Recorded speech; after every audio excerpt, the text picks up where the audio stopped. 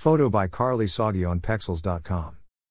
I was thinking about bullying a few weeks ago, and how mean Americans can be. After writing about it in private, I stumbled upon this opinion article, which is where my conclusions were going if I had never read it. America has a cultural problem, the proliferation ignorance is one of them. It leads to violence, injustice, and in extreme cases, genocide. It's just general meanness. It's so bad a friend of mine started a page to encourage kindness. The culture of meanness that breeds ignorance, mates with dehumanization that makes little violent neonates for the nation to continue its work.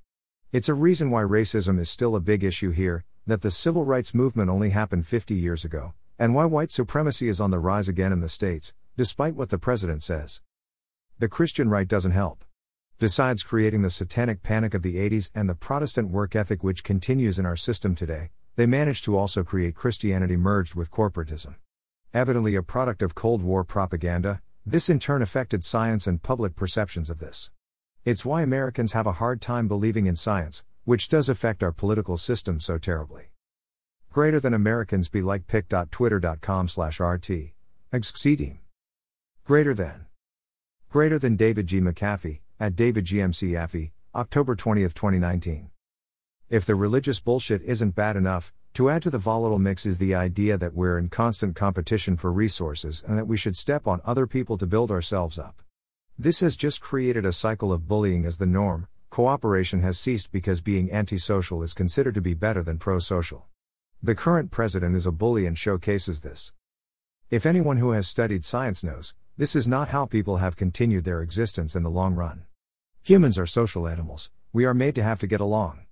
Altruism has been the norm in many societies, especially the earliest which tend to be quite egalitarian. We have to rely on others to survive, but many in America think this is for sissies and lazy people that don't want to work. The individual independence is valued more than cooperation in the United States. If you can't survive in an unjust system rigged against you, then you're expected to die in America. Profit is more important than people after all, and money is God.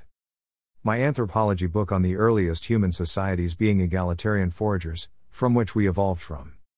Greater than one last observation about foragers, it is among them that the private and public spheres are least separate, hierarchy is least marked, aggression and competition are most discouraged, and the rights, activities, and spheres of influence of men and women overlap the most. Our ancestors lived entirely by foraging until 10,000 years ago. If there is any natural form of human society, it is best, although imperfectly, represented by foragers.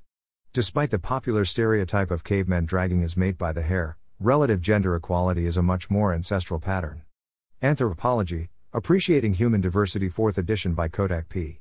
426. This culture of independent death which we have cultivated in America, is similar to radical Islam.